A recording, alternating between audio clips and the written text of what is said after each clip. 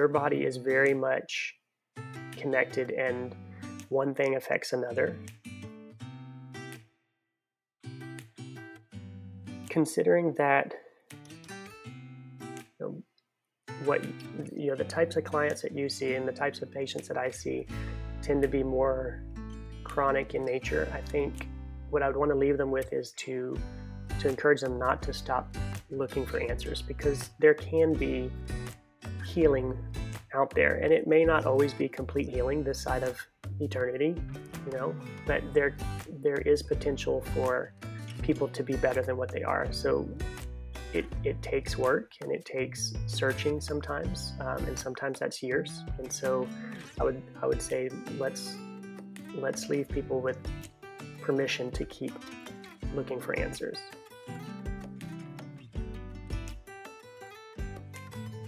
We are two unique female professionals and friends that have come together to have meaningful conversations and a little fun along the way. Welcome to the Arable Podcast, where curious minds grow. I'm your host, Jenna Mountain. And I'm your other host, Kimberly Galindo. Okay, today I have the absolute delight of introducing a friend from a little while back. Jason and I met in our personal life in home group together as a young married couple. Spent a few years of our life doing life together in the greater Dallas area. And then, life happens, moves, careers, things like that. And so as of today, we don't interact as much as we did, but I was so excited when we found each other on Facebook, and professionally got really interested in what the other was doing, because our worlds do actually interact and collide quite a bit professionally. So super excited about today's conversation. Jason has such a really cool specialty and professional accomplishment. So Jason, welcome to the show. And I just want to let you kind of introduce yourself professionally, personally, whatever you feel comfortable sharing, and tell us a little bit about what you do. Okay. Yeah. Thank you. It's good to be here. Jenna and I were talking. I think I don't know, I guess has it been 10 years or close to it? About a decade. Yeah, that's crazy. So I'm a physical therapist. So I'll start with my personal life. I'm married to my wife, Elizabeth. We've been married 13 years, and we have 2 kids, 8 and 5, a daughter and a son. And we currently are living in the Fort Worth and in the Keller area of Fort Worth, so the North Fort Worth Alliance area. And so professionally, I have right now it's a more of a concierge style physical therapy practice where I go to the patient, to their homes or to their place of business. But part of that is because of COVID. I didn't want to pay rent during COVID, so right now it's going to stay concierge style, and then at some point I'll likely have a space, so that way I'm not limited to just who I'm willing to drive to. What I do is, I feel like a lot of the times I'm limited by the term physical therapy. So when people ask, what do you do? There's a perception that comes with physical therapy, and that's not what I do most of the time. So if you're thinking, stretching and strengthening, that's not really a big part of what I do. So I tend to see a lot of patients that are chronic pain, consistent pain, persistent issues that have, tried a lot of conventional approaches, and that just didn't work for them. And those are the types of people that find me and that I most enjoy working with. A lot of my training has come from an organization called the Institute of Physical Art. They are based out of Steamboat Springs, Colorado. And that's really where a lot of my treatment paradigm comes from. And we can get more into that here in a little bit. But the other organization that I've done a lot of training through is the Barral Institute. And what they do is something called visceral manipulation. So visceral being organ specific. So all of our organs have different fascial components. And so I work with that. And there's a lot that goes into that and what we see in the musculoskeletal world. So that's the brief version of that. I love it so much. I can't remember. I don't know if it's both or if it's the latter. Am I going to say this right? Baral. Right. Correct. Um, I remember when we were in home group together. I remember you starting to share. There's this very special type Hmm. of physical therapy practice that I'm probably going to get into. Like I think I'm going to go do this training. And Yeah. I just remember seeing the passion oozing from you and all over your face when you were sharing about it. I had no idea what you were talking about. I Yeah. mean, I Yeah. was just completely over my head at the time. But I remember going, gosh, this is something really neat and cool. And I think it was contagious. How excited you were. Can you get into that a little bit more? Tell us Sure. a little bit more about the kind of the special approach in what you do. Yeah, so we'll start with the Baral stuff since you were asking about that. So that was probably around 2011. I think that's Mm-hmm. when I took my first course through them. I was exposed to that kind of work before that. I was actually exposed to it when I was still on rotations in school. So that's what even got me knowing that that was out there. So what it is all of our well, let's start with fascia. Our bodies have a type of tissue. It's a type of connective tissue called fascia. It's continuous throughout our whole body. We have different layers of it. So a lot of times I'll tell people, think of an orange, and you peel that orange, and there's an outer layer, that white layer that's around the orange, and that's like the layer of fascia we have just underneath the skin. And then when you peel the orange, there's these little divisions that make the different slices of the orange. And that's like the deeper layers of fascia that can go in and between muscles, divide muscles. But we also have fascia that surrounds our organs. And those organs have ligaments, and those ligaments are made of fascia that attach them to different structures. Sometimes that's other organs, sometimes that's other muscles or bones. And those can get tight and they can get restricted. So our bodies are meant to move.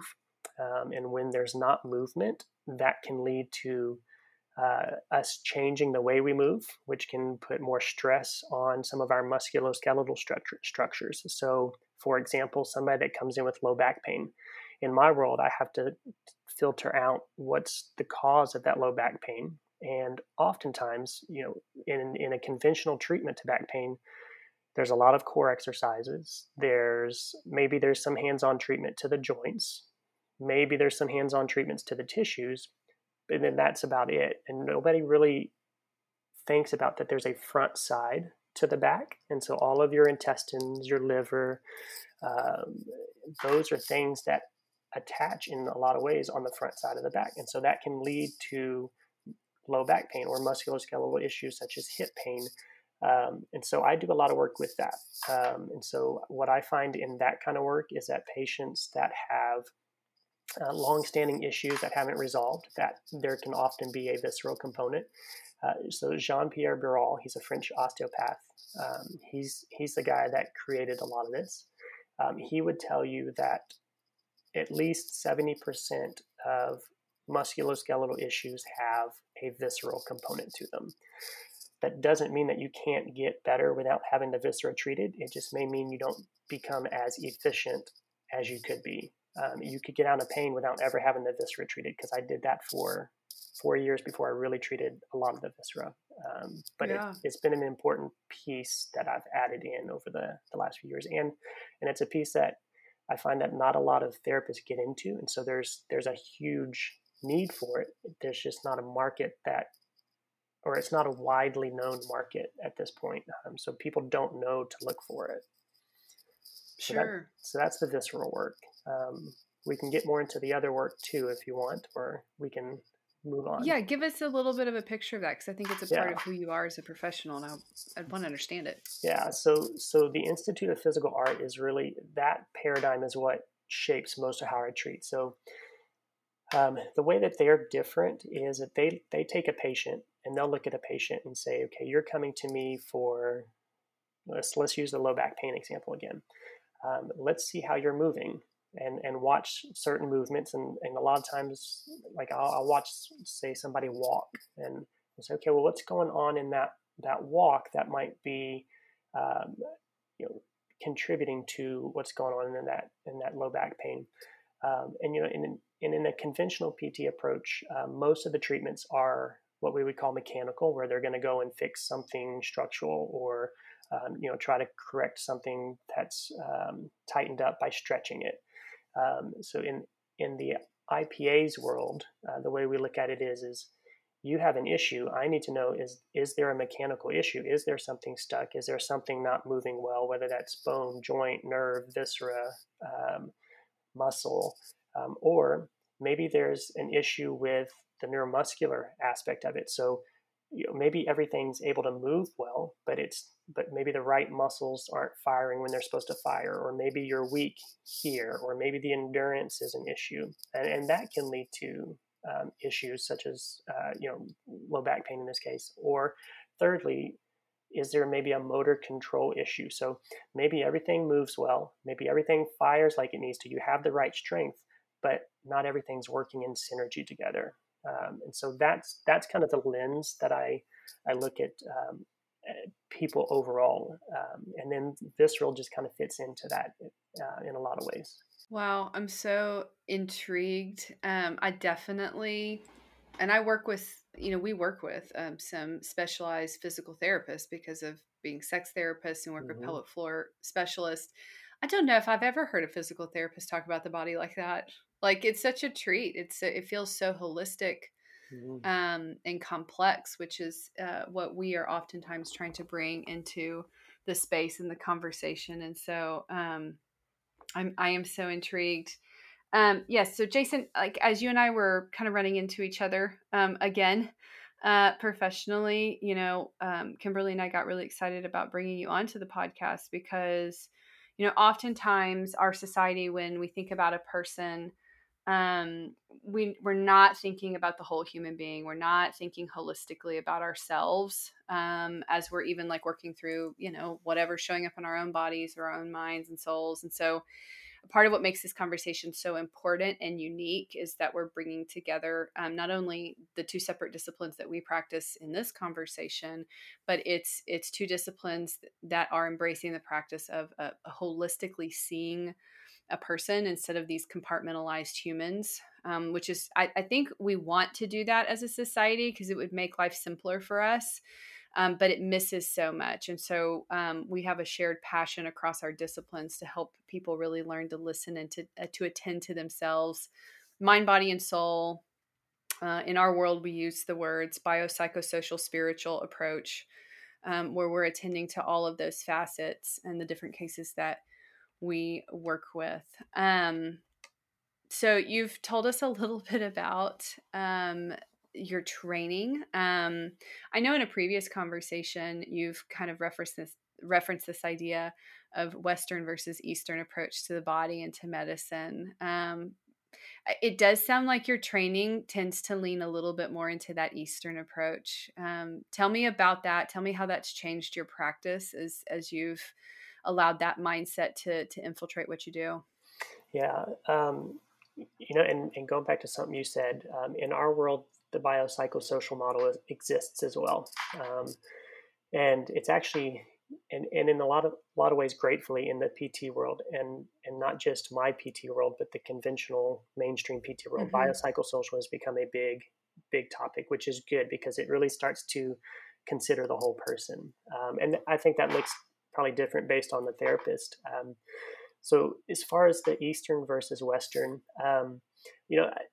I was very blessed in the very beginning to have opportunities to learn from therapists that viewed things differently, going back all the way to really one of the professors at our school that taught therapy from this perspective, because I didn't know it existed.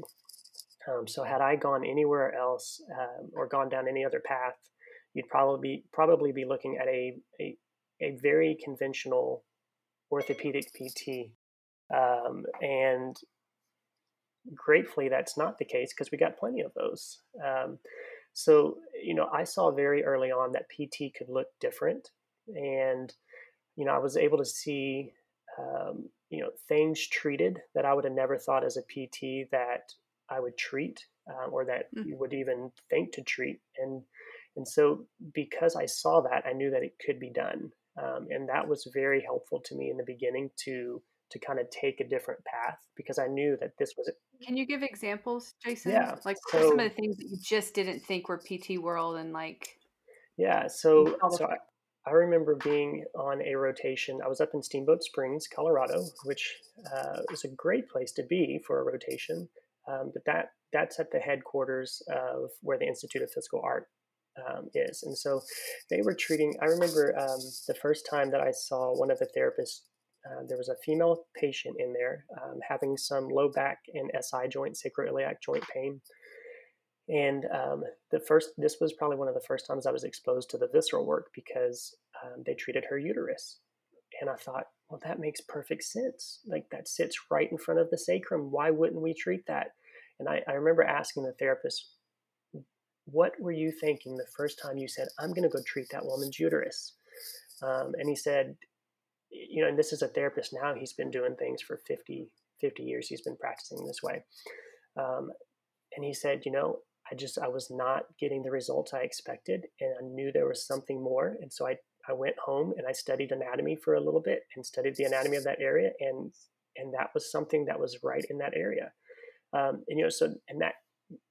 That thought process and that mindset got me thinking, I'm going to figure stuff out, and if I don't have the answer, then I'm going to go look for the answer because there's a reason people come to us, and there's a reason that they are hurting, or there's a reason that they are struggling with what they're struggling with, and it's just a matter of figuring it out. And I'm not always going to be the person that they are going to get their answer from, but if there's something that I can do to help them, then I want to be able to do that. So that was one example. But then also infertility was a big one.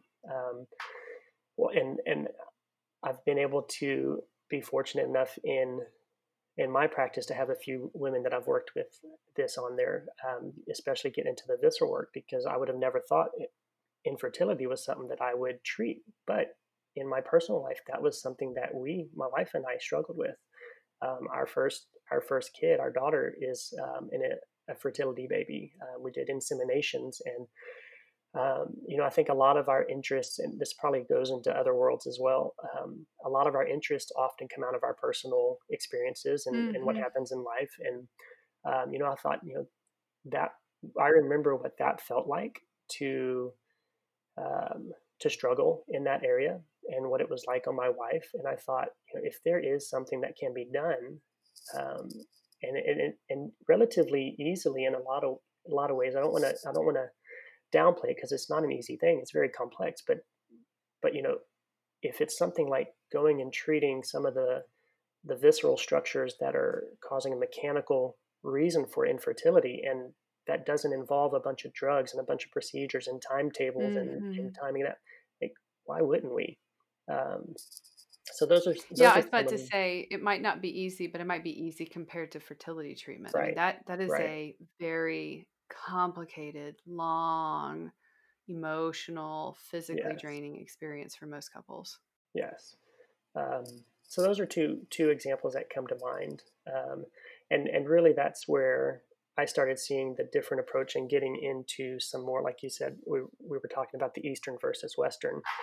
I it, it was really all I knew was that different approach to physical therapy because all of my mentors practiced that way. I surrounded myself with people that practiced that way, and so I actually had to learn to be better at the conventional approach, which was Ah, an interesting thing to have to do. But the visceral work is what really catapulted me more into looking into the more Eastern work, and it's just even now I have a huge interest in functional medicine, and a lot of functional medicine is based out of things that just aren't in the conventional world, and mm-hmm. so I think that's where a lot of those interests come from. Absolutely. We actually, Kimberly and I, right before the pandemic hit, and by right before, I mean we drove home to closures being announced in the Mm. state of Texas from this training. It was wild, but we were in Austin and we got trained in a special EMDR protocol, which EMDR, if people follow us, they know that eye movement desensitization and reprocessing. practice, but there's a special protocol in EMDR called the pain protocol, and it's actually for chronic pain and illness. And it's actually a harder training to get into because there's only, to my knowledge, 2 people in the world that teach it. One guy's in Australia, one guy's out of Austin.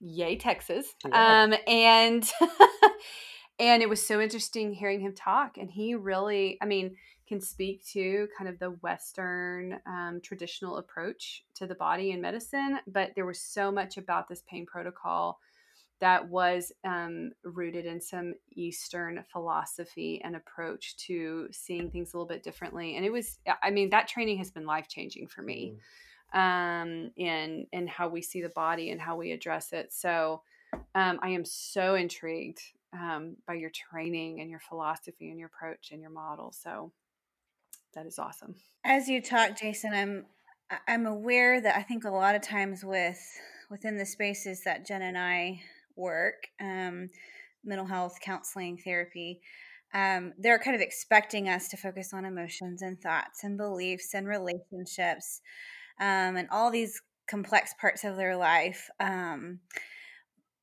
maybe I'm wrong, you'll have to correct me, but I would guess that a lot of society is not expecting a PT to be holistic. Probably expecting them to focus on, this part of their body and that alone. So I'm curious what it's like for you. What does it look like when you're with your patients to practice from a holistic philosophy? If you can just kind of paint that picture for us, because it makes so much sense to me, but I'm just curious, kind of in the hands-on, the actual work of it for you, what that looks like. Yes. Yeah. So that was, I would say that's definitely a barrier that I work against at times. So I've been doing this now for 13 years, and I've been in the Fort Worth area for probably 9 of those years. And so that's helped to be in an area where you've kind of built a reputation. And so these days, a lot of the patients I see are coming knowing that they're expecting something different. So that helps. But there are still times that I see patients where, they're coming because of maybe an ankle sprain, and they're expecting, ankle sprain therapy looks a certain way, and that's what I expect. And so I think it comes down to that first visit. You really have to build the rapport, and so how I am interacting with that patient, the questions even that I'm asking, oftentimes might take them deeper than just how'd you sprain your ankle? Okay, like I want to know, is that the first ankle sprain you've had? Have you had other ankle sprains in the past? Because if you've had other ankle sprains in the past, we need to start digging into why do you keep spraining your ankle? Well, have you had hip issues in the past? Have you had a low back injury? Have you had a car accident? Like I ask questions like that that may not seem related to that ankle injury, but I try to circle back around. And as I'm asking those questions and I get those looks of, why are you asking that? I'm here for my ankle. I try to connect the dots for them. Well, sometimes you can have, a fall on your tailbone, and while you recovered from that, the pain's not there anymore. That probably left you tight up in the pelvis, and then now that changes the way you walk. And now when you're walking, you're putting your foot down differently than what you normally would have, and so now that might have made you more likely or more vulnerable to have that ankle sprain. So in order to fully recover and to get you to be as good and as efficient as you can, not only do we need to address this ankle issue that you're coming here with, but we really ought to start looking up the chain in a lot of ways at what are some of these past injuries that have left you more vulnerable. Because my goal is always, yes, to help the patient with what they're coming for, but also to help them to see that they have untapped potential to be even better than what they were before even just that injury. And so sometimes you have to help patients see that a little bit more than others. And so, so it starts there. It starts with how I'm interacting with them. And so once you start to trust me as a therapist, then we can start to work through some of that. So sometimes that takes more than the first visit. And that first visit, I am just going to work on that ankle, the place that is painful, and that's what you came here for. Because otherwise you might not come back because you think that, what's this guy working on my hip for? I said it was my ankle. But then Sure. as we progress, then, we'll start working through the ankle, and it's so individualized. I mean, every patient is different. I mean, I could have 3 ankle sprains and I can work 3 different protocols basically, and not like a structured protocol, but I could work 3 totally different approaches because of what those patients have been through and what the history on their body is. So it really does vary. I mean, I've had one patient I can remember, she was coming for her ankle, and I ended up working all the way at the upper part of her neck, just because she was a competitive Latin dancer. And so some of the positions she would put herself in, the upper part of her neck being tight really restricted her and changed the way she would shift weight onto her ankle. So that was something we had to address and look at. So that's kind of a glimpse into how that might look. I am so fascinated as you are talking.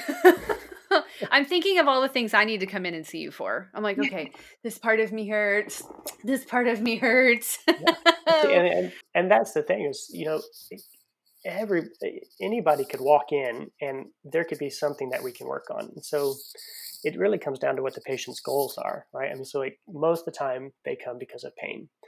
What I'd really like to see PT move to, and some of us are, but it's hard to do it in the system that's set up. But I'd really like to see more of a wellness approach brought into PT, where it's let's just work through these things so that way we prevent this from happening. It's similar to, we go to a dentist, once every 6 months to maintain our teeth health, or we go to some people use chiropractors to kind of help them stay healthy. So there's a lot that in the physical therapy world that we can offer to help prevent, or even just somebody that wants to be better at performance of whatever their activity is. And so I'd really like to see that happen more, because there's a lot that can, I think, from a health standpoint, that could be prevented, that we're seeing a lot more of in the pain, chronic pain, autoimmune, things like that maybe could be helped. Out of curiosity, Jason, as you describe that, and I'm hearing more and more overlap between our worlds, and how we approach people, and we're like, hey, let's find the on-ramp to this. Let not just be so symptom or acutely focused. Let's like figure out what's the bigger issue. You do have to like cast a vision for the concept map of that when people come in. I know Kimberly and I do that a lot. Like, hey, this is not just this is probably this and this and this. And like, what do you want to do with it? I'm going to stir the pot, but that's, I'm an 8. We can do that a little bit more freely within client determination because we don't take insurance.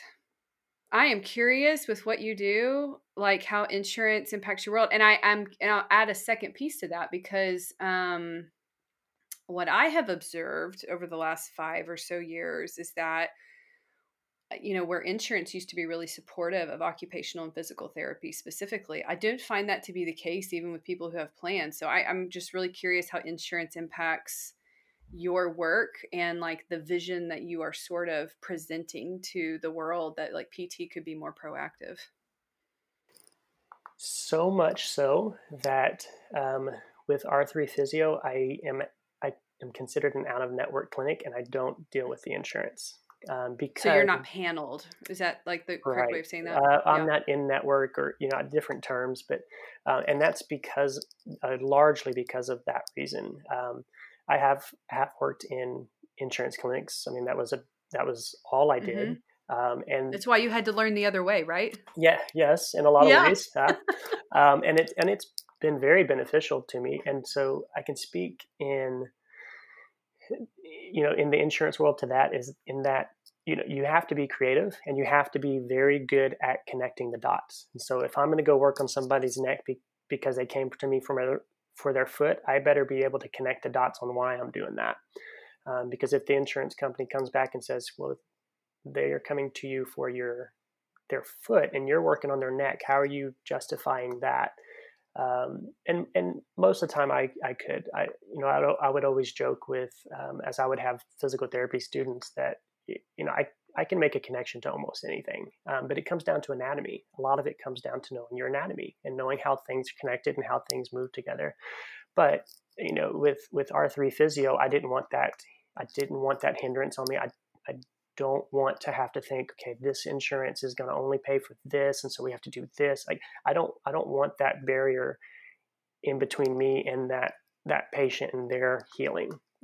So and what I want to be able to do is, this is what this patient needs, and we're going to do that. And the patient can, I give the patient everything that they need so they can go take it to the insurance if they want, but that way that takes the insurance out of the equation. And there's starting to be more and more clinics that are doing that. There's a few around the Metroplex for sure. And I think if more and more patients start to choose that, then we can start to change what the insurances are willing to cover. And I don't know if I'd want to go back into the insurance world if that was the case, but at least we can make it better for those that are in there. Yeah, I think it's again, I don't want to get sidetracked on it, but like your reasoning, a barrier between you and the patient, or a barrier between you and the patient and the vision that you have for like their health or their healing, is exactly why we're not in network with anybody, because it is really restrictive at times. So yeah, we kind of little rabbit trail there. Okay, yeah, so good. Mr. Expert on the body, what do you think our society and communities misunderstand the most about the body? I think it blows my mind that more people don't understand the interconnectedness of our body, and not just the physical, but the spiritual, and how that affects it, the emotional, and how that affects it. And it's something I'm always learning about. But most people in our society are very non-self-aware, and so a lot of times, the way that I ask my questions to patients, or the way that I treat them, part of what I'm hoping to gain is to help them to be more self-aware, so that way they can start to tap into what's going on in their body and start to feel that. And so, there may be times that I ask them questions and they don't know the answers to it, and I'm okay with that. And I tell them, I don't expect you to know all these answers, but because I asked you that question, now next time you're going to be paying attention, because you know that I'm going to ask you questions like that. And so, getting people to be more aware would be really good. I think it would really help a lot of things for people. But that one blows my mind, is how unaware of our bodies as a society we are. Yeah, you talk about like, I've asked you a question, and now the next time you come back, you're going to be thinking about that question. In EMDR, there is a structured set of questions that we follow up each time when we're in the middle of reprocessing a target. And we actually teach and train to a degree and in different styles our clients to be thinking about those throughout the week. Like, what did you notice that was different? Any changes to how you view yourself? Any new insights or thoughts? Just generally, anything strike you? Dreams. We have them start paying attention. Like, do you have them? Do you not have them? Can you remember them? Are they generally bizarre? Are they disturbing? Are they weird? Are they great? Do you changes in behaviors and changes in symptoms? And we ask those questions every single time between EMDR reprocessing sessions. And it's funny, like my clients will come in with their phone and they're like, okay, here's what I noticed since last time I saw you. Here's how I dreamt. Like I had all these dreams, and they just start rolling through it. And they always walk away, at the end of their counseling journey going, I just notice more about myself, about my life. Like that increase in self-awareness is really powerful. So some of the therapy that it sounds like both of our disciplines do is just raising self-awareness. Yeah. Getting the patient to be more introspective. I actually enjoy when a patient journals and keeps notes. I have a patient right now that she keeps notes on her phone, and she just kind of sends them to me through email, once a week or so. And I told her, I said, this helps me because I can see what your body's going through. I said, I would rather have too much information and let me filter through that than to not have enough. Because it helps direct me towards, okay, we need to address that, or we need to look into that a little bit more. So I love when patients journal like that, or keep those kinds of notes. Yeah, I love how you're inviting them into connecting to their whole experience, not just in your office when they're engaging with you, but just almost trying to create this lifestyle of, where am I in the world? Where's my body? Where's my brain? how am I feeling? What am I noticing? To pay attention, because I think so much of the time we as humans are walking around asleep to certain parts of our experience, including our body. And it's like you're inviting them to wake up and just notice and pay attention. And I can imagine your patients walk away with that skill doesn't go away, right? Like they have Right. that skill once they leave you, and maybe they've done the work that they needed to with you, and they will forever go, oh, okay, where am I feeling that? How's that going for me? And paying attention. And just the power of awareness and being present and grounded in our own physical experience is so powerful from what I hear you're describing. Yeah, absolutely. Incredibly powerful. The other thing you said, which I think is really interesting, and there's a huge overlap in our worlds again. Um, Kimberly and I both specialize in female sexual pain and penetration issues. It's something that you and I have kind of sidelined about on other things, and work with pelvic floor specialists for that. It is actually a part of the focus of my dissertation work, is connecting a little bit more of some history and etiology with that, because it's hard to understand. It's a very hard to understand issue. But one of the things that you will see in the literature, in those who specialize in it, we talk about this, but that the pelvic floor is an emotional muscle.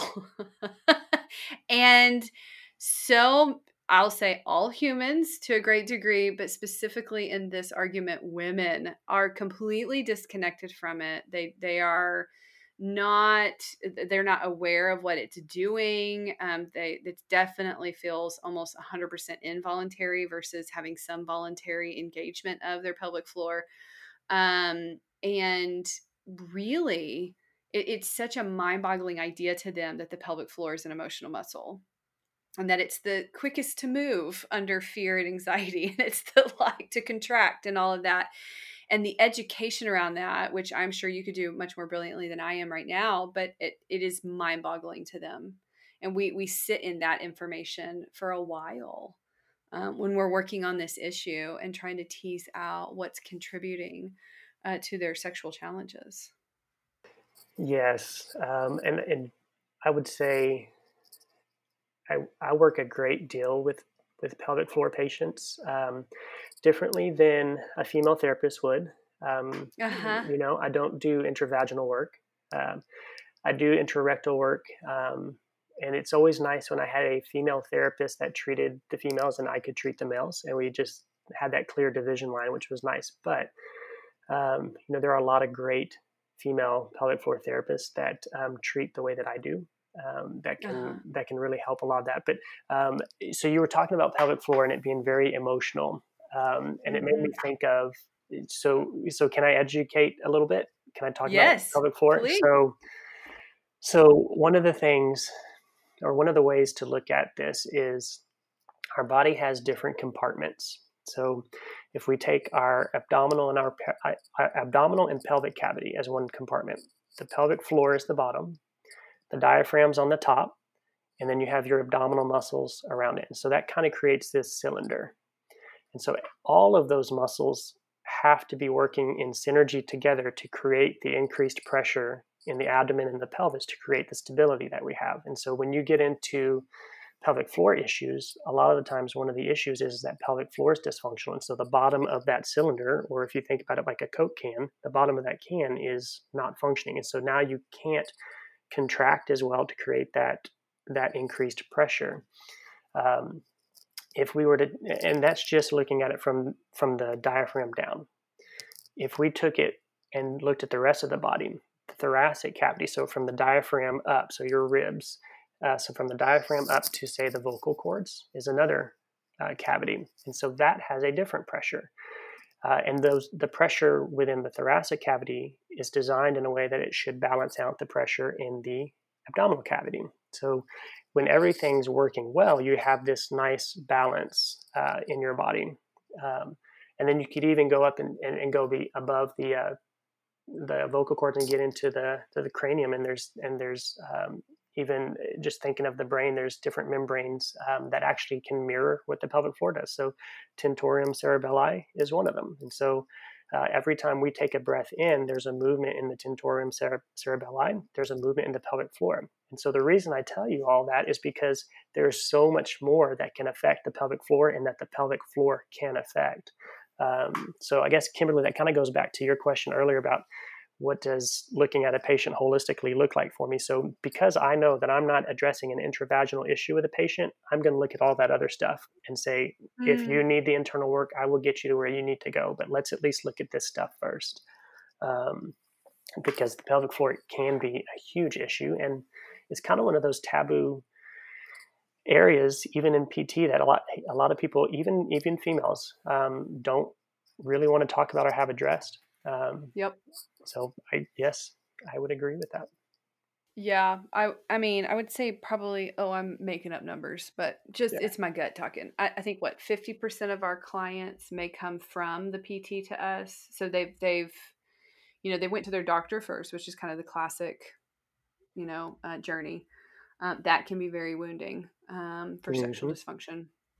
And then, but if they happen to get a decent to great one doctor feedback, then they typically end up in PT. And then I would say about half of our clients come for PT. The other half, mental health is the first stop because it's seen as a relationship issue that's causing it. And there typically are relational factors, or at least by the time they get to us that there are.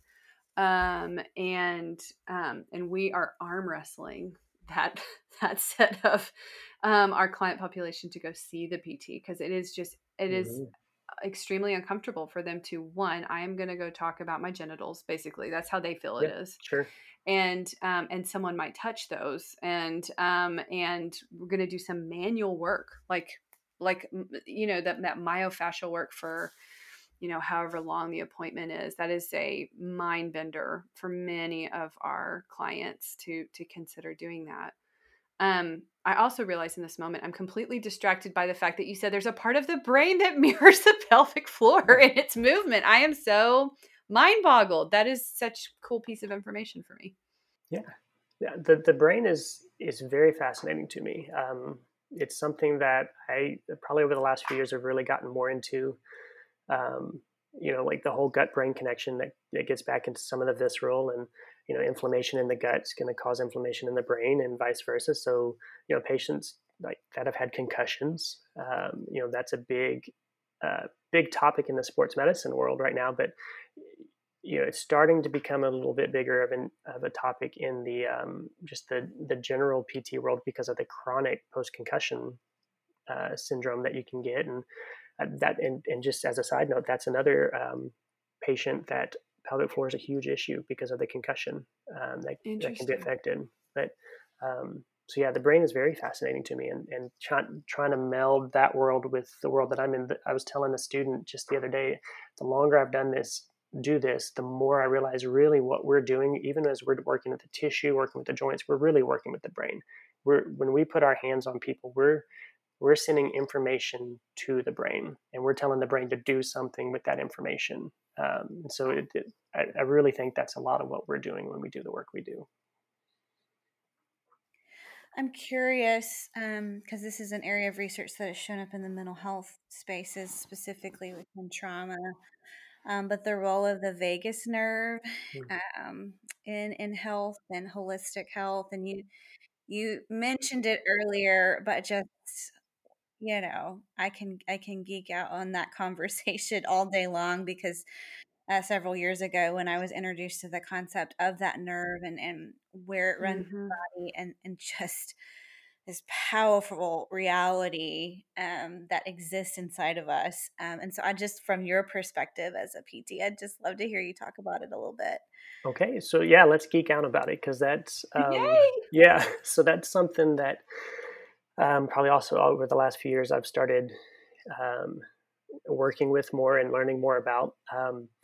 So that gets us into the nervous system, right? And specifically the autonomic nervous system.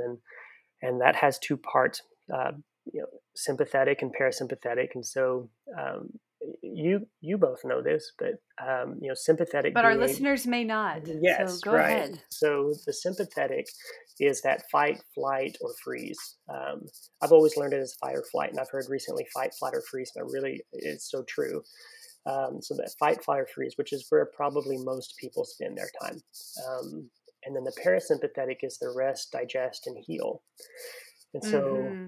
in my world, when I'm dealing with patients with chronic issues, long-standing issues, that's something I've started over the last few years really looking at and considering is how is that playing into it. So it started with the visceral work because a lot of the abdominal viscera, so your intestines, your stomach, um, those are all innervated by the vagus nerve. And so the vagus nerve can be affected by what happens down there.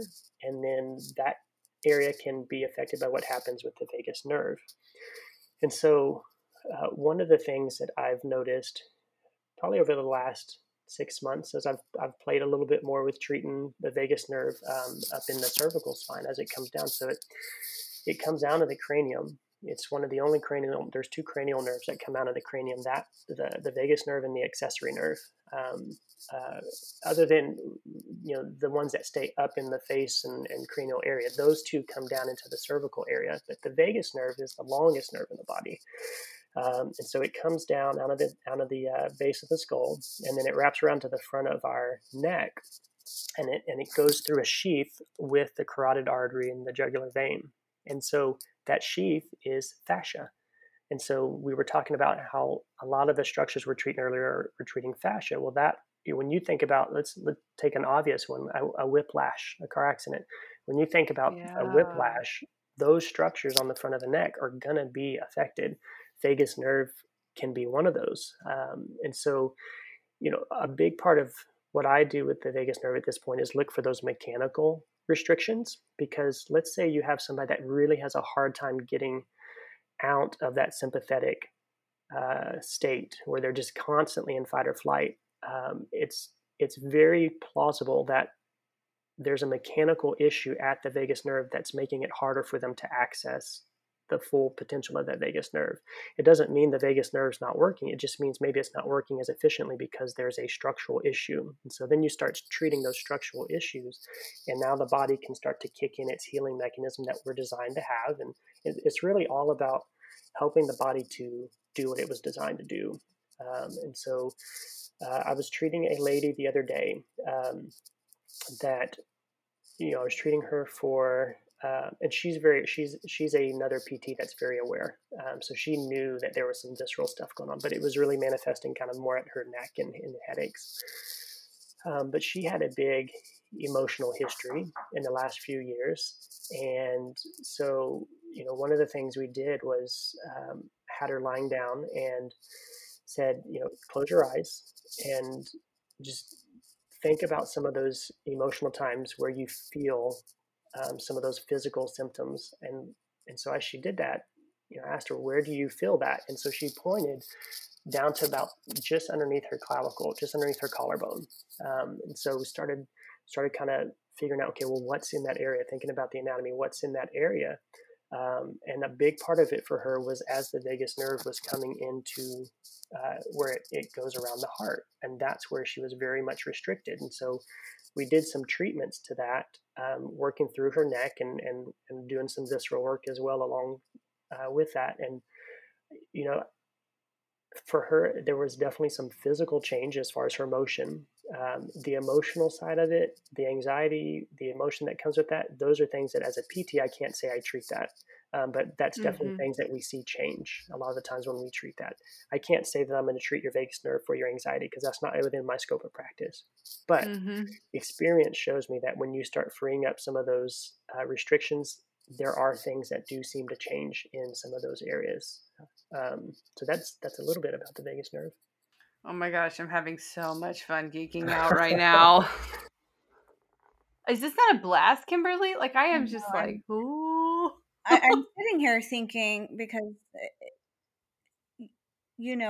our practice, Jason, and how collaborative we are. I'm thinking, I mean, you're so in your wheelhouse and in your lane, which I so appreciate. But I'm thinking, oh my gosh, I want my clients to come see you.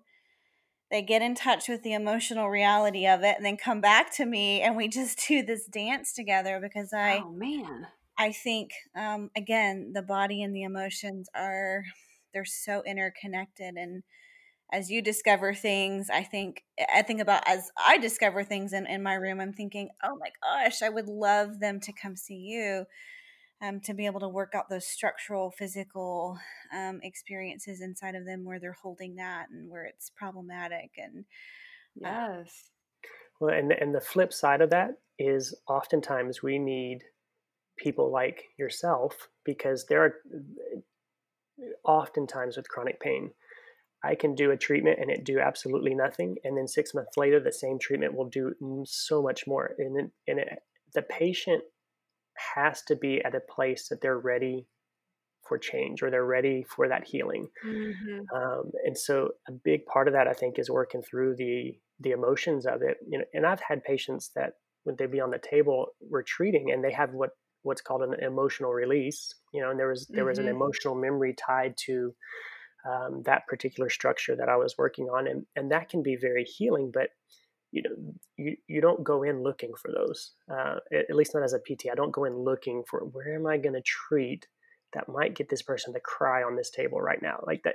I mean, Hmm. I want them to have that healing, but they have to be in the place where they're ready for that, and so it really takes a team approach, right? So Hmm. I can't do it by myself.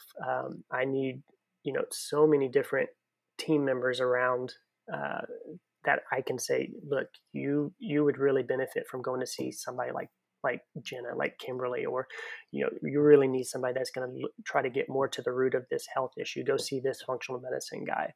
So Hmm. I think it really takes a team approach, but Oh yeah, that multidisciplinary approach, which I think is growing in popularity. I know it was a huge part of our sex therapy training. I wouldn't even say it was a huge part of my trauma training.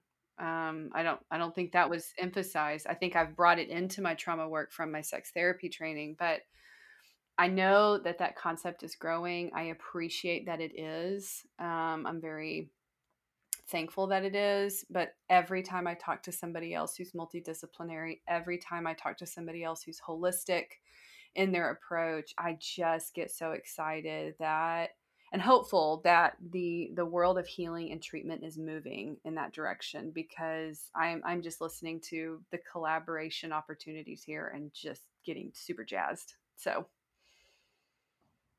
Jason, I'm curious what you think the barriers and challenges are for just, folks at large, not necessarily folks in our line of work, but um, how some of the biggest challenges to focusing on the body or physical health, some of those impact factors. I mean, what do you see as some of the barriers and challenges, as you see folks and help them? that is a really good question. Um, I think part of it would go back to what we were talking about earlier, and realizing the interconnectedness of our body. Um, and so when people don't understand that, if we take it outside of the physical therapy world, your cholesterol is high and your blood pressure is high. There's a reason for that. It's not just, oh, this is what happens, I'm going to go get on a blood pressure medicine, or I'm going to get on a cholesterol medicine. Understanding that there's something going on in your body that is leading to that. And I think the biggest barrier in those kinds of situations is patients being willing to seek that out, and to find that, and not just go for, well, there's a pill for that, so I'll just take the pill and I'll move on with life. So I guess that would mean the quick fix is a barrier, because people aren't willing to do the hard work of searching, and doing that introspection, and seeking out providers that maybe can give answers, because it's hard these days, right? I mean, it's not uncommon for people to have seen 5, 6, 10, even in some cases, different types of practitioners or different doctors trying to get answers for what's going on. And the medical system doesn't help them all the time. It's not set up in a way that's really helpful, in all cases like that, especially for chronic. I've heard it said often. In America, we are really good at trauma. Like, if you have a car accident, we are top notch at taking care of those injuries on the spot and in the surgery and operating room. But when it comes to chronic pain and persistent pain and chronic conditions, autoimmune conditions, we are not at the top. And so that would definitely be a barrier. Is just a person being willing to do the hard work of finding that answer and continuing to search. Yeah, I hear that. It's so, yeah. We're good at acuity, like high Yeah, acuity, yeah, not so good at chronic, long term, I would say lifestyle changes. hmm We like to treat symptoms. We don't really like to yeah, treat issues yeah. oftentimes. That's a good way to put it. Lifestyle changes. That's what the hard work is changing a lifestyle, because it's uncomfortable. Um, Mm-hmm. and my family's been through that in a small way with some things that are going on with mainly my daughter, but even me. I've got some autoimmune stuff that I've had to change eating habits for. And so it's hard work, and it's a process. It's a journey, and hopefully in the end, the person will see the rewards that come from that in the form of health and better health and feeling better. But Mm-hmm. it does take work and patience. Yep.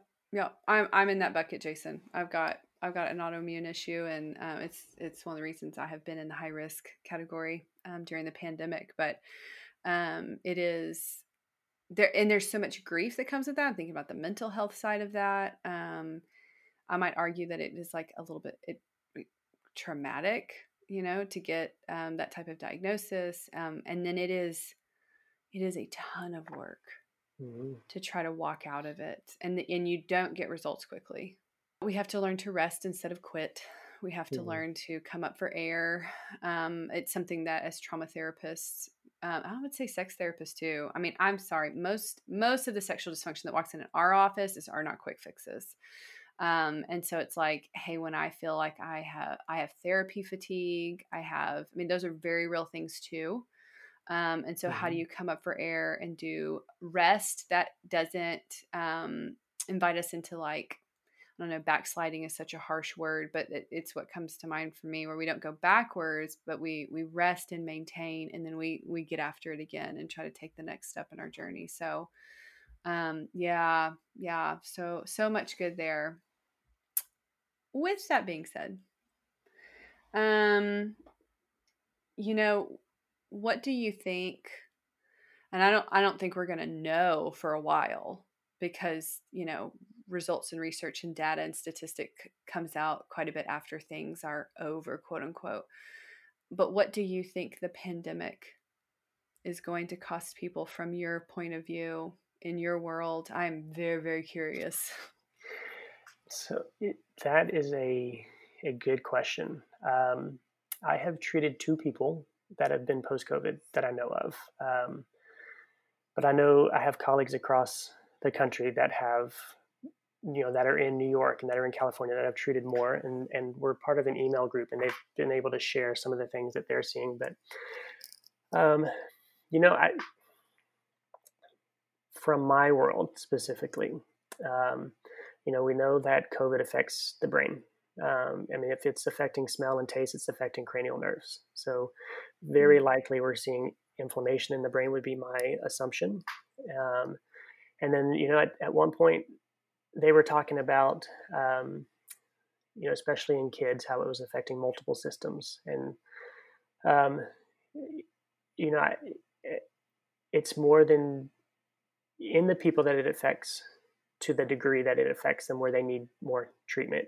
Um, I think we're going to see some things like restrictions in some of the viscera. I mean, it's a respiratory illness, so the lining of the lungs, the pleura, there's going to be restrictions in that. The one guy that I'm thinking of right now that came in, he was actually having quite a bit of anxiety, crippling anxiety. Um, Young guy in his early 30s that didn't really struggle with anxiety, but to the point like he could not drive because of the anxiety.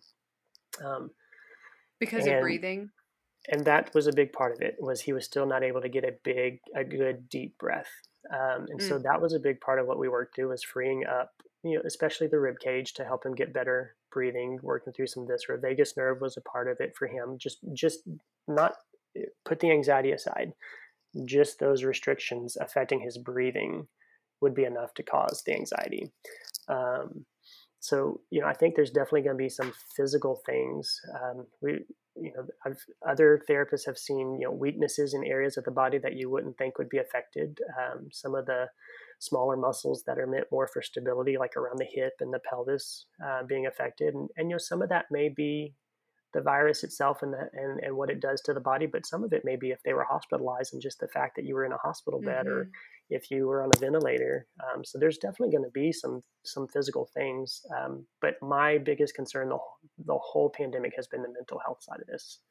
Yeah. The isolation, especially the kids, because I have a 5-year-old, and everything shut down for him, and he doesn't know what's going on, and we have seen that manifest in a lot of ways, especially anger, like just quick to to become angry, and so I I'm concerned that that's going to be more what we see, even long after this is gone. There's going to be some mental health effects that we probably didn't know about. People don't even know what's going on, and just I think that's going to be the biggest lasting effect Yeah. from a Yeah. health standpoint.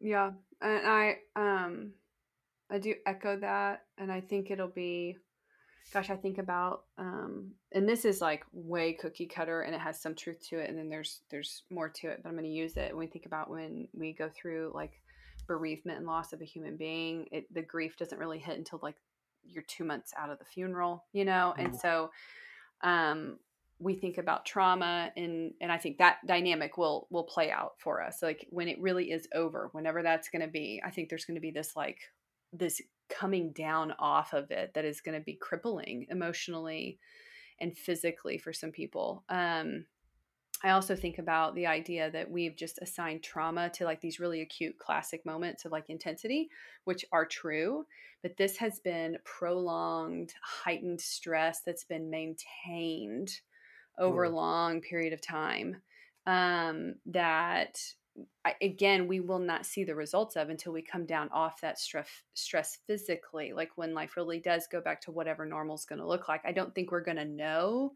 exactly how it shows up in our mental health. I think we can see things now. I don't think we're really going to know until that happens. And so I'm just like, as a mental health professional, a little bit holding Yeah. my breath going, yeah, but we're not done yet. It's not done. Right. And when that happens, that 6 months after that, that's what I'm going to be really interested in as a mental health, like this crashing that's going to happen emotionally and maybe physically. Yeah. Um, and, um, and really getting acquainted with the impact for sure. Absolutely. Yeah. Curious from your perspective, Jason, why we as humans, why we as maybe Western Americans have this compartmental perspective, and this separateness with physical health and emotional health, and why we compartmentalize those things and separate out. And I say those two things, but I think we do it in a lot of different parts of our life. Just curious on your thoughts. Why do we do that? What's keeping us so separate and disconnected? I don't know the answer to that. Um, the first thing that popped in my head with what you were saying, as far as the medical system, is there was a time where what we're calling Western medicine, which allopathic, um, I believe the term is allopathic medicine, is it really wasn't a thing. And so there was more interconnectedness, and the understanding that a lot of our systems are integrated and one affects the other. And so, when that new system, that new allopathic system was introduced, I think that's probably got to be part of it. And that's been long enough that the generations that are here today wouldn't have experienced a more integrative system unless they've sought that out. So we probably in a large way don't know better. We don't know that there's another way. And then I think too, we can be very arrogant with our medical system and say that Western medicine is the answer to all things, and it just isn't. Um, you know, and then there's a lot of people that will say, you know, if I don't know about it, then it's not out there, and you can't be helped. And that's just not the thing. You know, not everybody knows everything about everything, and so you know, I would have to think that that's got to be a part of it, but I don't know the answer to that, Kimberly. That's a good question. We shall be on the hunt for the answer There you together. go. How's There you that? go. Yes, yes, that sounds good. Jason, you are such a gift to our world. I mean, I knew that, but now I know that on like a much bigger level, like super big level. So thankful that we reconnected and that you were willing to join us on the podcast. Thank you so much for your work and how you serve the community. You are a brilliant, brilliant human being. We close the show with the same two questions for our Okay. guests. So, first one is two parts or two phrases. What would you like the audience to take away from our conversation, and what do you want to leave them with? Ooh. Um, you know, take away. You know, I think we've talked enough about how integrated and connected everything is in our body. So I think that would be a good thing to take away is your body is very much connected, and one thing affects another. And then, you know, take away, considering that, you know, what, you know, the types of clients that you see and the types of patients that I see tend to be more chronic in nature. I think what I would want to leave them with is to encourage them not to stop looking for answers, because there can be healing out there, and it may not always be complete healing this side of eternity, you know, but there is potential for people to be better than what they are. So it takes work, and it takes searching sometimes, and sometimes that's years. And so I would say let's leave people with permission to keep looking for answers. I love that. I do too. Final question. What was your takeaway from our conversation and time together today? Um, I think like you, Jim, and I think you mentioned it as well, Kimberly. Just the more we have talked, the more I have understood how much our worlds professionally overlap. Um, you know, in previous conversations, talking more in depth about the EMDR approach that you guys use, that that resonated a lot with me. So just understanding that there's a huge overlap in what I do and what you do. Awesome. Awesome. Again, Jason, thank you so much. I know I have enjoyed our conversation so much, and I know our audience will as well. Just hearing how we are complex, and but I love how you engage your work and how much of a gift you are to your own community and to us. And thank you again for your time today, and we really appreciate you. Yeah, we'll Absolutely. definitely have to have you back. Yeah, I would love that. I enjoyed it. Thank you for having me. All right. Thank you.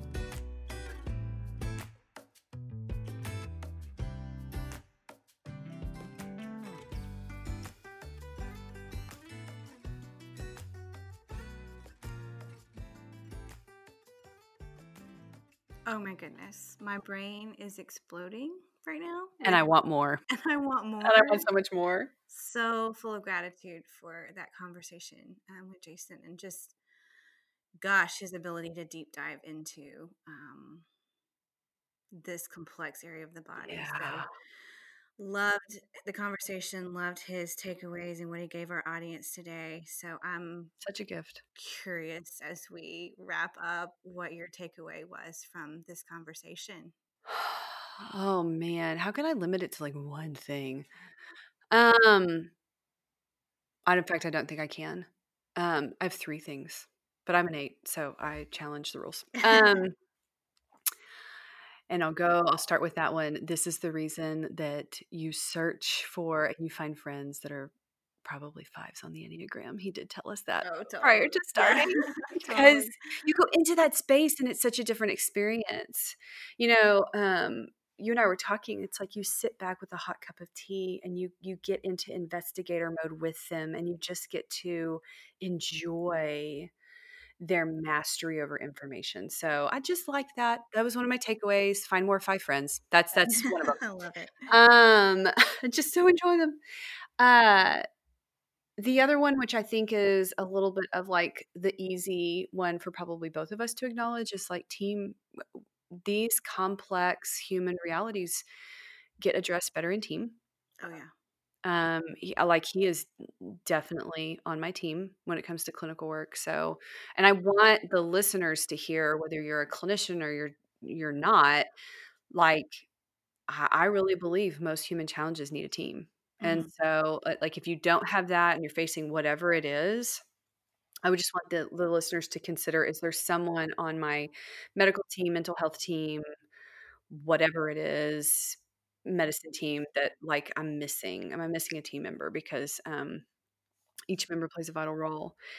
I was nerding out on these different cavities that like and parts of the body that mimic each other. And I know I said this in the interview, but like my biggest takeaway is like as the pelvic floor moves, there's this part of the brain that mirrors that. I am just so like could have fallen out of my chair in that moment for like all the things I've read about the pelvic floor. Like as a physiotherapist who has like gone into these extra postgraduate trainings and specializations. He is just I nerded out on that moment. So like that's the biggest like I want to go know more about that now Oh as a yeah. professional. Yeah. I know. Some of his physiological pieces of information were stunning to me. What was your takeaway? The big like your big takeaway?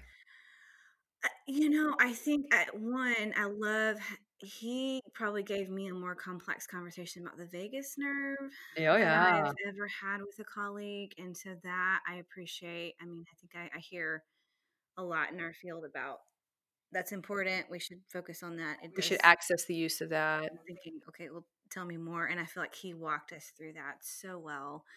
Um, And kind of named like a specific physiological approach to using that, like it being constricted and maybe not being able to do its job.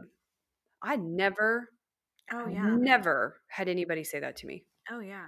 Um, and just as he, to your point, revealed the complexity of responding to the human experience needs a team. Like your body is its own team, and Oh, if it's yeah. not in congruence, Oh, good words. Yeah. it's not communicating. Um, he talked about infertility and endometriosis, and I think we just go to that one part of the body and how there's these other there's counterbalance that's needed, which I know is something Mhm. that you and I talk a lot about, and so just the complexity of the human body. And then just so aware that how we in our Western culture, we're just so I compartmentalized, know, I and don't do this part he well. is really pursuing in his specialty, in his lane of work, to allow the body to be its complex, beautiful self. And then when it's lacking in health, to Mhm. get it back there, which I think Mhm. one is a great model for physiological health, but just life in general. So yeah, so much that I learned today. That I will forever take with me. Yeah, I'm thankful for this conversation. Thank you for joining us. Arable Podcast is hosted by Jenna Mountain and Kimberly Galindo. And edited and co-produced by Chris Vargas and hosted on Podbean. You can find us on Apple Podcast and Spotify. Visit our website, arablepodcast.com, and find Arable Podcast on Instagram or Facebook. You can also find both of us on Facebook. You can find me, Kimberly Galindo, on Instagram at the Kimberly Galindo. And me, Jenna Mountain, on Instagram at the Jenna Mountain.